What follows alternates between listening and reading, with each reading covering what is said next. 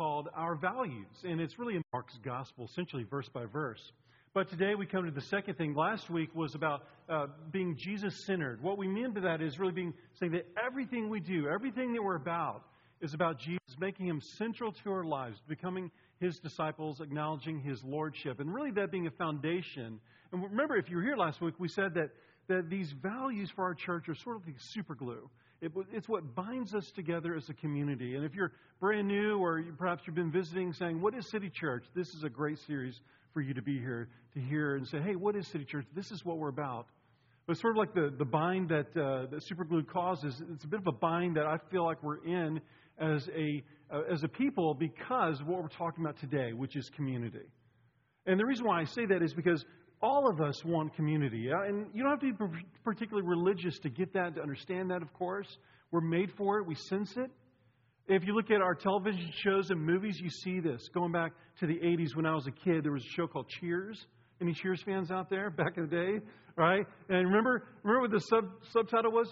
You want to go where everybody knows your name. Right? No more singing for me. That's it. But hey, you want to go because a place where you're known. There literally is a bar called Cheers, by the way, in Boston. That's based on. And then you get into late 80s and in the 90s, you get shows like Seinfeld. You get Friends, of course. And then you get into Modern Family and some of the more recent ones. And you can see that there's this driving theme in our culture. If you really want to know where is culture, look at television shows, in particular around families and communities. That really tells you a lot about where we are as a culture. And then, of course, movies. Right, tells us a lot about our desire for community. Of course, Lord of the Rings, right? Some of you are like, again? He mentioned Lord of the Rings again. You can bring the counter back to zero. It'll be another, who knows, few weeks before you hear another reference. But remember, Samwise and Frodo. I mean, what a beautiful community. Then the Fellowship of the Ring, after all. Like, we're just designed for it. We're drawn to it. We're hardwired for it. Which leads to what we're going to talk about today. How do we close the gap between our yearning for community and actually experiencing real community? Here's the graphic. It's in our foyer there, but this is what you've seen as you walk in now. I know you can't probably read that subtitle to real community, so let me read it for you. We don't exist solely for ourselves, but to share life in God's kingdom with each other through struggle and joy, tears and laughter. It's getting more granular, isn't it? Wow, this is what community looks like. Struggle, joy, tears, laughter. Sharing of ourselves.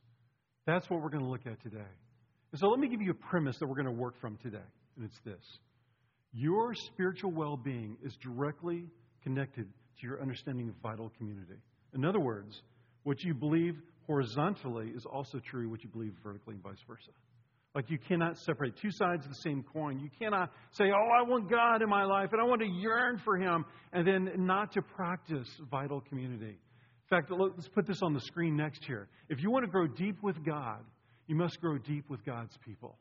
If you want to grow deep with God, you've got to learn how to grow deep with God's people. And that's what we're seeing here in this passage, is a beautiful picture of that. We say right there in our foyer as you come in, joining God as family on mission for the renewal of all things. I know we all have different experiences of family. But my guess is when you read this passage, when you heard it read, you said, man, that's a community I would love to be part of. What a place of joy. What a place of belonging. So can we get there? Well, I want to suggest three things are required. That's how we're going to look at this passage. We say, what's required for real community? Three things. Number one, devotion. That's what we're going to look at first here. Let's just jump right in for the sake of time. What is devotion? Look at verse 42 with me. And they devoted themselves to the apostles' teaching and the fellowship, to the breaking of bread and the prayers. I realize that we've not been in the book of Acts in a while. So what happens in chapter 1 is that Jesus ascends. But as He ascends into heaven on the other side of the resurrection, He says, I'm going to leave you the Holy Spirit. And of course, at Pentecost, we preached on that just a few months ago. At Pentecost, Jesus sends the Holy Spirit, and the Holy Spirit comes in a profound and beautiful way. And there's a festival that's happening in Jerusalem at the time called the Feast of Weeks. And in the Festival of Weeks, people from all over Judaism, all over the Greco-Roman Empire, in fact, have come to Jerusalem for this festival. And then Pentecost happens. And we're told in verse 41 that as a result of Peter preaching, Peter was not a born preacher. He was a fisherman. He didn't have a week to prepare a sermon like I do. But man, was it impactful.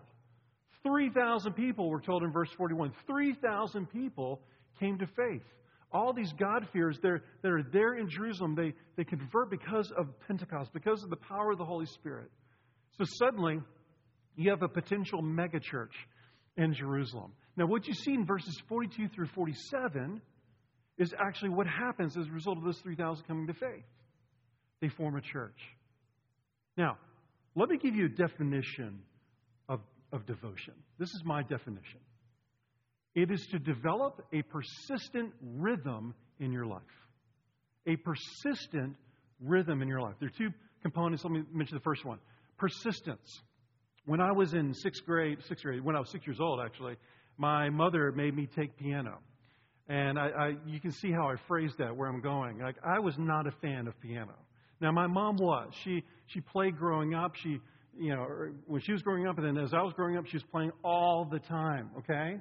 And so she was hopeful that I would develop the same passion, and I didn't. And so after 6 or 9 months of getting the training and going to a piano class, I was like, Mom, I just don't have it. I'm sorry. I don't have a musical bone in my body. And she's like, okay, to her credit, she's like, that's fine. Thank you for giving it a try, that sort of thing. You ever been there before? Like, you try something, you're like, I just don't have it. Well, that takes persistence, right? Like, if you did grow up playing a musical instrument and you enjoy especially playing a musical instrument, it probably actually at some point you're like, you're persistent. Like, I want to do this. The word devotion, by the way, can also mean set apart. And so just as we set apart time for our hobbies, as we set apart time for the things that bring passion to our lives, right? Those are easy things that we devote our time and our energy to. So there's persistence. But the other part of it is rhythm. Now, you know this, that here at City Church, we do not normally get into the details of, well, here's what it says in the Hebrew, here's what it says in the Greek. And if we do that, you know it's pretty critical. Well, I'm about to do that here. So the tense of the verb here in the Greek is what's called the aorist tense. And that's a fancy way of saying something that happens over and over and over again. In other words, when it says they devoted themselves, and then they list those 4 things that we're about to mention here, it means it was not just a one-off event. These are things that are happening over and over and over again. In fact, we're told later on, here in just a few verses, that it was daily for them in some instances. But look, it matters what you devote yourself to. It really does. Several years ago, there was an article in the Atlanta Journal-Constitution, and it was entitled this: Extreme fans say there's no problem. Extreme fans say there's no problem. And what they were doing, of course, was they were looking at people who are really addicts of sports. They're enthusiasts through and through, but it's impacted their relationships, not always in a positive way. Well, there's this one guy from Chicago that they interviewed. His name was Bobby Klepak. Bobby Klepak. And he was a massive, underline the word, a massive Chicago Bears fan. The Bears. Okay, so some of you got that. All right, so listen to what the article says. Bobby Klepak is a Bears fan who has, in 6 years, he's never missed a single play they've run. His devotion has cost him some relationships. A former girlfriend once told him she felt second best to the Bears. His reply? No, you come third. It's the Bears, it's the White Sox, and then it's you. Right? It's possible to be devoted to the wrong things, or at least in a way that interferes with your relationships. See, we're all by nature devoted to something. What were they devoted to? Well, we're told, and sometimes this next section is referred to as the 4 marks of the church. In other words, these are the 4 things that if you don't have these 4 things, you don't have a gospel-centered church. Here are the 4. The first one is apostolic teaching, the teaching of the apostles. Now, really, that's what we talked about last week, being centered on Jesus. Now, remember, back then, they didn't have the New Testament. All they had was the apostles at this time. And so the apostles who had walked with Jesus. They lived with Jesus, right? The life, death, and resurrection of Jesus. This became the proclamation. This is the sermon of Peter in verses 40 and behind that. And so they devoted themselves to listening day in and day out to the apostles' teaching. Now, for the sake of time, I'm not going to say much more than that, other than to say this. Most of us today love to learn. And And when we learn in a Western education sense, we learn to master something, right? We have what are called master's degrees to prove that. But what was true about them? They learned in order to be mastered. The dedication to the apostles' teaching was to say, I want you to be Lord of my life. And it changed, it transformed them. And it led to the other three things that take place here. The next one it says is the fellowship. Now, the word there is koinonia in the Greek. It means to hold in common. But there's a definite article, the fellowship. In other words, this is not just, hey, let's go hang out at a bar later on, a drinking hall. This is the fellowship. This is gathering on the Sabbath. This is what the reference, the fellowship, the gathering. They held things in common. They held each other in unity, in essence, is what that means. Let me say a couple more things about that, because I think this one is really important, because we're going to do a deeper dive here in a second. There's a whale of a difference between your average voluntary association and what the church is. Growing up, I remember there were, parking lots in the suburbs. You would see these classic car gatherings, hobby enthusiasts, you know what I'm talking about, where it's a Friday or Saturday night, and everyone who drives a certain kind of car from a certain era, they gather together. I know I'm speaking your language here, David. And so, right, they just gather together. Now, what do they have in common? They love cars. And they love a certain type of car at that. It's a voluntary association. But generally speaking, I know there are exceptions to the rule, but generally speaking, that's the only thing that they have in common, maybe, but they don't do a lot beyond that. They gather together once a month for classic cars and to enjoy, to rev the engines, that sort of thing. We can think of other associations, of course, like other hobbies, other things, gardening clubs, book clubs, and so forth. But here's the thing about this association. It was voluntary, yes, but it was so different. Why?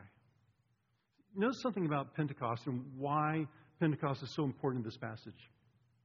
There were people from all over the known world, the Greco-Roman world. And we know this because of the names of the other people that are mentioned in the book of Acts that were gathered there for Pentecost and what happened after that, like this passage. We know that there are people from North Africa. They're from what we call the Middle East today. They're from Asia and Europe. They're from all over. They were poor. They were rich. Culturally, they were very different from each other. They had virtually nothing in common except for God. And what happened next is profound. And I want to say that this is important to understand about Christianity. If you're here especially and you're saying, how is Christianity different from other religions? How is Christianity distinctive, or how should it be distinctive and unique? I want you to really hear this. Written into the very fabric of Christianity is a yearning for diversity and overcoming barriers that keep us from diversity. What do I mean by that? When I was in India, I remember I've been to India several times, but in India, even though on the books, legally, you don't have the caste system anymore, culturally, you do. And the lowest caste are what are called the Dalits. Now, the Dalits are the untouchables. They're working out their karma. And you're not to touch them. You're not to mess with them, because obviously they really screwed it up royally in a past life, and they've got to pay the price, sort of thing like that. And so what you have is a radical inequality between what are called the Brahmin caste, the higher caste, and the Dalits. Now, they're both Hindu, right? The Brahmins and the Dalits are both Hindu, but what we're seeing happen, especially in the last 50 to 60 to 70 years, especially since the time of Mother Teresa and what she did by orphanages and the other places of hope and service in Calcutta, what we're seeing is the Dalits are converting en masse to Christianity. And here's what's remarkable about that.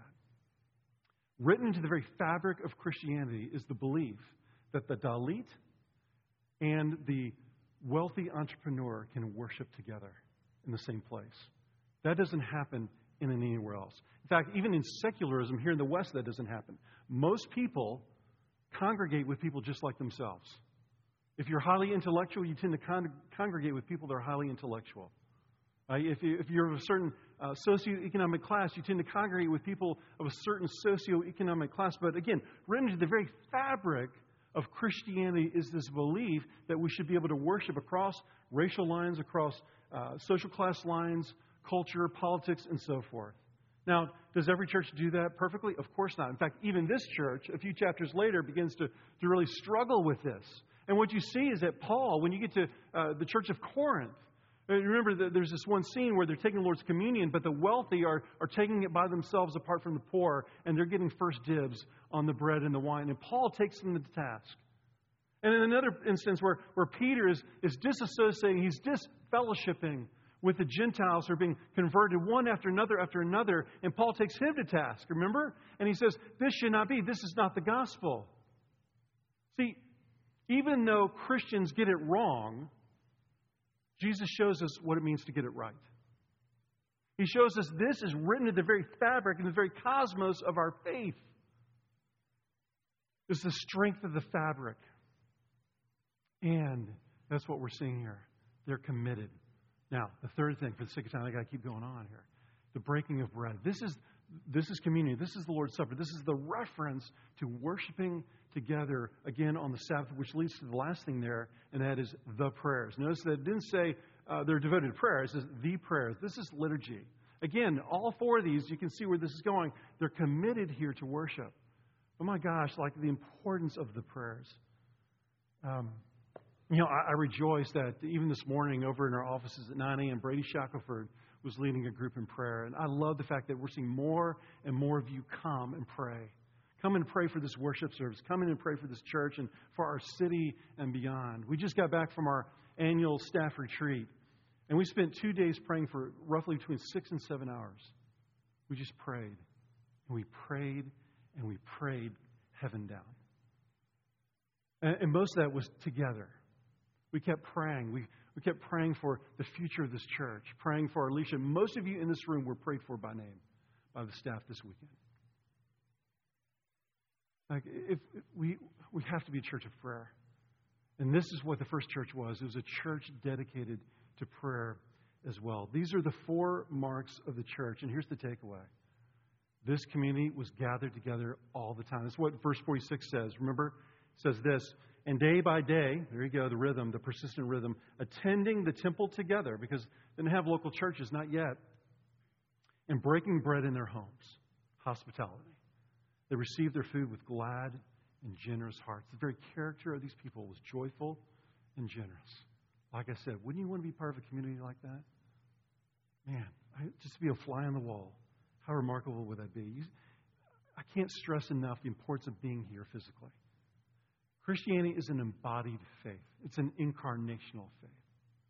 You know, we struggled, didn't we? A lot of us in this room, we struggled 3 years ago in the pandemic. It was 3 years ago this month. In fact, just this weekend, I think, 3 years ago that we reopened our services. It was hard, wasn't it, being apart from each other? But you know what we learned when we turned live stream on and invited people to come back? We found out that a lot of people were like, I think I'm just going to stay home in my PJs. And I get it. Like, it was nice for a few months there just with my family enjoying cinnamon rolls in front of the TV. But let me tell you, you know the difference between watching a concert on TV and attending a concert. You know that standing in front of or sitting in front of a TV in your comfy couch and listening to songs being sung, you know as well as I know that there's a disconnect built into that. It's the reason why, by the way, we turned off live stream. And I can't tell you the number of people who came up to me and said, thank you for turning it off. Because if you hadn't, we wouldn't have returned. You see, we knew that what it means to be a church is we have to be together. Now, you may be thinking that I'm about to wag a finger at you and say, well, you better be here every Sunday. I'm not going to do that. Because it's a terrible way to motivate people. You know, guilt is a terrible way to do it. It's so anti-gospel. Duty, obligation, terrible ways to motivate people. Let me tell you why you should be here. Because there's something here that you can't get anywhere else. That's all I want to tell you. I just want to invite you to be here every Sunday. Say, there's something here that I need. And as we're going to see in a second, it's not just on Sunday. But there's something at the four marks, I can't get that at home. I need God's people. God primarily, I believe this, God primarily, friends, speaks to us through community. The older I get, the more I see that. Primarily how He shapes us, how He meets our needs, how He changes and transforms us as He places us in a community, in an embodied place. So I want to encourage you to come and live that out with me. Don't just come because it's my office and I like you to come to my office. Like, just come because there's something going on here that you can't get anywhere else. This is what I say. Hebrews 10:24-25 says, "And let us consider how to stir up one another to love and good works, not neglecting to meet together, as is the habit of some, but encouraging one another, and all the more as you see the day drawing near." Now, this is not a new problem. This is human nature. This happened 2,000 years ago. So this is a starting point. But let me tell you, it's just the starting point. Why? Because you can come here Sunday after Sunday and just be part of what we're doing for a couple hours, and that's it. And you go home, and that's the only thing you do. It's just the starting point. Here's the second thing, very importantly. Sacrifice. What's required for real community? Devotion, but then secondly, sacrifice. Scott, what do you mean by that exactly? Well, it's how you go deeper. It's how you get to the real community. Look at verses 44 and 45. "And all who believed were together and had all things in common. And they were selling their possessions and belongings and distributing the proceeds to all as any had need." Here's what's going on. They're increasing community by increasing their commitment. Let me say that again. They're increasing their experience of community by experiencing an increase in commitment. But let me tell you, what's also true about that? It's increasingly difficult as well, isn't it? Let me give you two reasons why. I think these are ancient reasons as well as modern reasons, but let me give you two reasons why I think it's so hard. Number one, especially for us in particular, I would say that we live in a culture that is increasingly privatized and individualized. It's privatized. We hold back, but it's individualized. And so there's just a penchant. I think at COVID, let's be honest, COVID just accelerated that movement. Would you say that's true? Like we kind of circled the wagons together, and it wasn't family on mission. Family was our mission. And, so we circle the wagons and we hide ourselves, we protect ourselves. And I think, honestly, all of us, myself included, we're struggling still a few years later because it just accelerated the movement of our culture more and more in that trajectory, more and more in that direction. That's the first thing. But here's the second thing. And it's the nature of possessions themselves. We possess many things, but it's always been said that those things possess us. The question becomes, who's possessing who, right? Do we possess, do we control, do we have those things, or do those things possess us? What I mean by that is, are we owners of what we have, or are we stewards or managers of what we have? Over the years, I've known a number of people who have had their full-time job is to manage the wealth of wealthy families. Can you imagine? We've had several people here at City Church over the years. I've had other friends elsewhere, and that's their role. And so what they do is that there's a philosophy of giving that these wealthy families have. They have a fund, and so they say, look, here's how much we're going to give away to these various causes. And so your role, sir or ma'am, is to take our giving philosophy and then to take our wealth and discern where to put it, to steward it well. But can you imagine if one of those guys said, I'm the owner. I'm not going to give it there. I'm going to hold on to it for myself. Well, you have a job, wouldn't you? The family would be like, no, that's not why you were hired. You were hired to give it away. You were hired to manage it, to steward it in these directions. You see, all of us in here have to discern and decide, are we owners or are we stewards of everything that we have? Time, talent, treasure. Do you realize that even time itself, it's easy to maybe quantify treasure, money, but even your time is a gift. Your talents certainly are a gift from God. And so that means by design that you are a manager.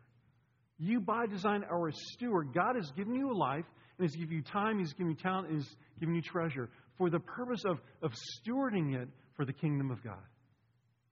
This is just written into the very fabric of this passage as we're seeing here. Now, with that in mind, let me talk to you just for a second about generosity and what's required. Because what we see in this passage are three things that's required to be the generous church that this first church was. Three things. Here's the first one. It's all in verse 45, by the way.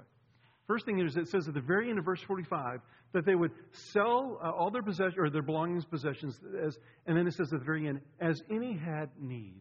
Now that's really important. We can blow right past that and miss something here. They knew what the need was.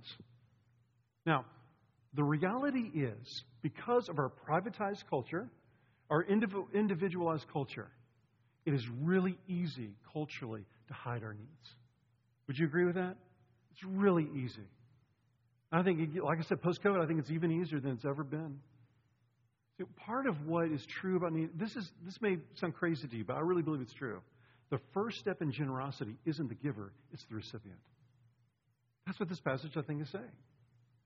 It is to say, man, I've got a real need, and I'm not going to hold on to it myself. It's a financial need.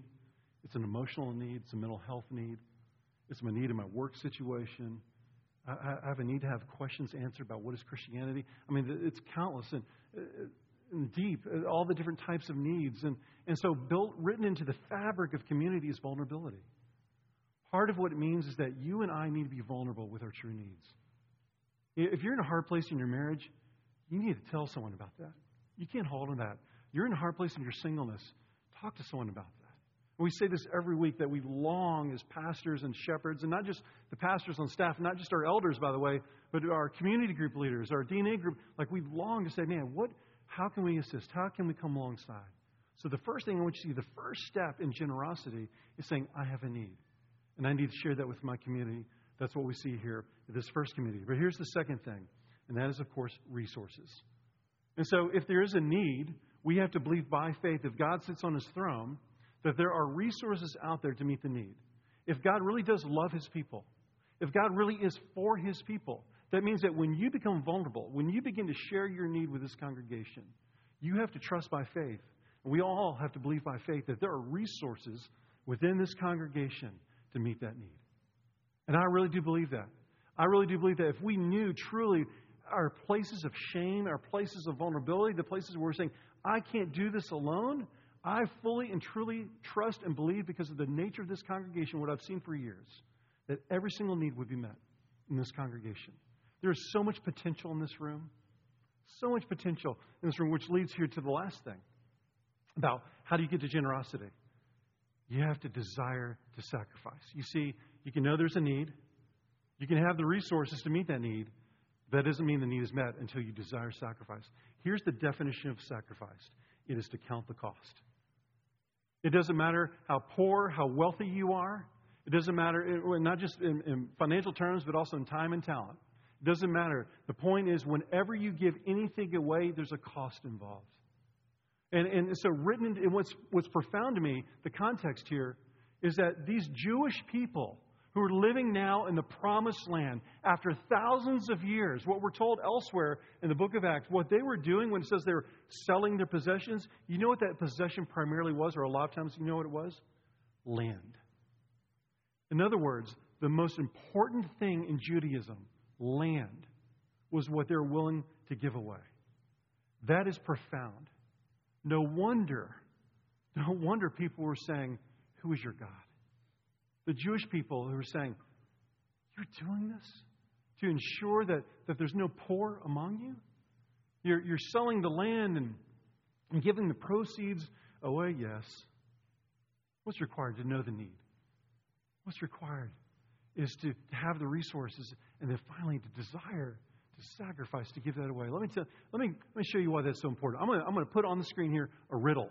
Okay? Now I know there aren't a lot of kids in here. So, but kids, don't tell your siblings if they're not here. So, parents, I want you to bring this riddle home to your kids and see what they think. This is a great opportunity to teach. Right? Here's the question: when is the only time a gift isn't a gift? Okay? When is the only time a gift? Anyone have an idea? Here's a riddle. No? You're like, there's no way I'm going to talk about this right now in the middle of your sermon, Scott. Here's the answer. When it isn't given.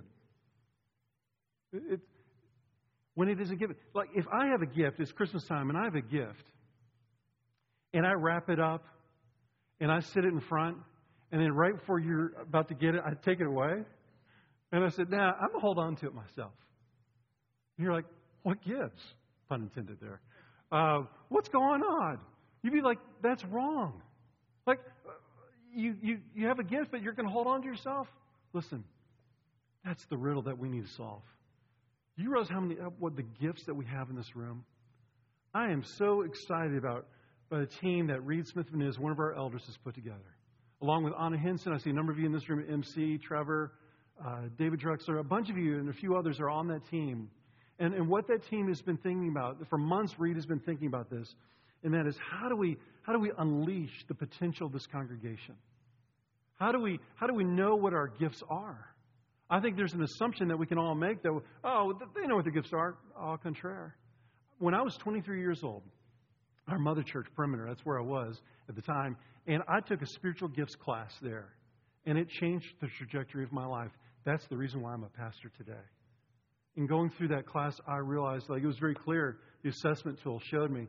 It's like, man, this is the direction that you need. And man, I experienced a calling that day, and a matter of 2 years later, I was in seminary. And so in part, it was a spiritual gifts assessment that allows me to be here with you today. I think about that. Reed is thinking about that. The team is thinking about that. What is the potential to unleash in this congregation? To know our spiritual gifts, to unleash the potential of our congregation. You see, part of what it means to know the need and then resource the need is alignment. We want to know, what are your gifts so that we can align the best of who you are, that where it's most easy for you to be passionate about. We want to align that with the needs of the community, and not just the needs of this initial community, but the outward community. More on that in a second. Can you imagine? Is it possible for us to be this kind of church? I think so. And I want to say this: we've tasted, we've seen this over the years. I've been here longer than any of you because I was the founder of this church. And let me tell you, I've seen it, I've tasted it. You have too. We're just asking for more of it, right? To lean less in our staff and more into our volunteers. And to say, man, we need to be just leaning into our people and saying, man, bring the best of who you are, your time, your talent, your treasure. Right? And, tithing, by the way, is not just financial. Do I believe in tithing? Absolutely. I believe the minimum is 10% financially. I'm going to say it right now. If you're a regular attender of this church, please be giving financially to this church. We need that in order to carry on some of the missions. Please, we ask of you kindly from a place of grace and mercy to be part of that with us. But not just that, but also time and talent. Some of you are richer in time and talent than you are in treasure. What is it that God might be calling you to be part of? Which leads you to what I want to say next, and that is beyond Sunday, right? And so why is it that I can stand before you with a bold humility and ask you, and really honestly to demand of you more? Oh, did you just say that, Scott? Oh, yeah, I did. How can I say that? Here's why. Because Jesus Christ would never ask anything of you that He Himself did not already give. 2 Corinthians 8:9 says this: For you know the grace of our Lord Jesus Christ, that though He was rich, yet for your sake He became poor, so that you, by His poverty, might become rich. Here's another way to define, in closing, sacrifice. It is to intentionally disadvantage yourself in order to advantage someone else. It is to intentionally disadvantage yourself so that you might intentionally advantage someone else. And let me tell you, when we do that, there is joy, which leads here to the last thing. Hebrews 12:2, I love to say it, repeat it all the time. For the joy set before Him, He endured the cross. He didn't say, oh, Father, I know, I made a vow, I made a promise. Oh, duty, I know, I need to do this. No. He said, for the joy set before Him. Do you see the difference there? And let me tell you, when you give generously in your time, your talent, your treasure, not from a place of duty or obligation, but because Jesus Christ disadvantaged Himself for you, He advantaged you for all of eternity, and you say, how can I possibly hold anything in my life back for the nations? I trust Him that if He would give me eternal life, if He would so advantage me like that, will He not care for me if I disadvantage myself with my time and my talent and my treasure? Will He not more than make up for that? You know how He makes up for that? Here's the last thing. The third thing. Remember, there's devotion, there's sacrifice. Here's the third thing. What's required for real community? Joy. It leads to that. You say, well, isn't that kind of an outcome? Yeah, it is. It's both. It's required for real community, but it's also the outcome. Unity, joy. These sorts of things are part of it. Look at verses 46 and 47. And we already looked at 46, but it says this: And day by day, attending the temple together and breaking bread in their homes, they received their food with glad and generous hearts. And then what's it say in verse 47? Praising God and having favor with all the people. That means outside the church as well. And the Lord added to their number day by day those who are being saved. I want you to see there, and I want you to underline that word in your mind, if not in your notes, the word praising God. The outcome was praise. It's also what generated their generosity, but it was also the outcome. This Wednesday, I'm taking my middle girl, Carly, I'm taking her to see the National. We love the music of the National. It's at Chastain Park. And let me tell you, like there will be thousands of other people there with us and, you know, enjoying that. I saw an article about Taylor Swift and like just the billions of that she's bringing in for herself, of course, but also just like the joy that she's bringing in. You even see that with Barbie, the movie. Our family went and saw that last night, minus me. It was late. I couldn't go. But like people are like into it, dressing in pink and so forth. Like there's a shared experience element. And when you're enjoying something, you want to share it with other people. Just like at a concert, you want to share the moment. Like when the eclipse happened on our roof a few years ago, staff, we got up there and we said, man, look at that. Well, no, literally look at it. But I mean, you'll go blind. But, my gosh, how cool is that? Or you're standing in front of an amazing waterfall or a mountain and so forth. Isn't it so much better to have people with you when you see that? When you really see beauty, you can't hold on to it yourself. You got to share it with other people. And that's why this community, it says day by day, more people are coming to faith. Because they were saying to the people around them, look at what God is doing. Look at verse 43. In fact, it says, and awe came upon every soul, and many wonders and signs are being done through the apostles. They're saying, how awesome is your God? I went in on that. Part of what we're longing for, the leaders of this church, part of what we're longing for is that we would become a more outward-facing church. And again, because of what I said about the pandemic, I think not just our church, by the way, this is true for pretty much any church, any pastor I've talked with about this. And this is true of our culture in general because we're more insulated. Like, it's tougher and tougher. It's easier and easier to just take care of ourselves. But man, this city desperately needs you. This city desperately needs your voice. It desperately needs your time, your talent, and your treasure. And so not just this church family, but beyond these church walls, between the Sundays, this city desperately needs City Church to live to its potential, to live to its calling. I want to share this graphic with you here. Actually, let me give you the N.T. Wright quote first. When Jesus' followers behave like this, they sometimes find to their surprise that they have a new spring in their step. There is an attractiveness and the energy about a life in which we stop clinging on to everything we can get and start sharing it, giving it away, celebrating God's generosity by being generous ourselves. And that attractiveness is one of the things that draws other people in. So now let me show you this graphic. We've shown this to you before in different times. We love shapes here at City Church. We love triangles in particular. There's something very Trinitarian about a triangle, of course. And so this tells you, what does it mean that we say joining God as family on mission for the renewal of all things? That's what this is about. This is the whole, this is really, in some senses, you can say, this is our series right here of our values. What are we doing? We're going up and in and out. We're going up, right? Saying we're joining God. This is the apostles' teaching. We're gathering together every Sabbath to worship together, to learn more about who God is. And then we're going in, right? We're going in, which actually that's incorrect there, just so you know. The in is on the other side. As family on mission, we did that on the fly this morning, and it got mixed up. All right. And so, but it is the in saying we're going to be family on mission. So we're going to join a DNA group here in the fall.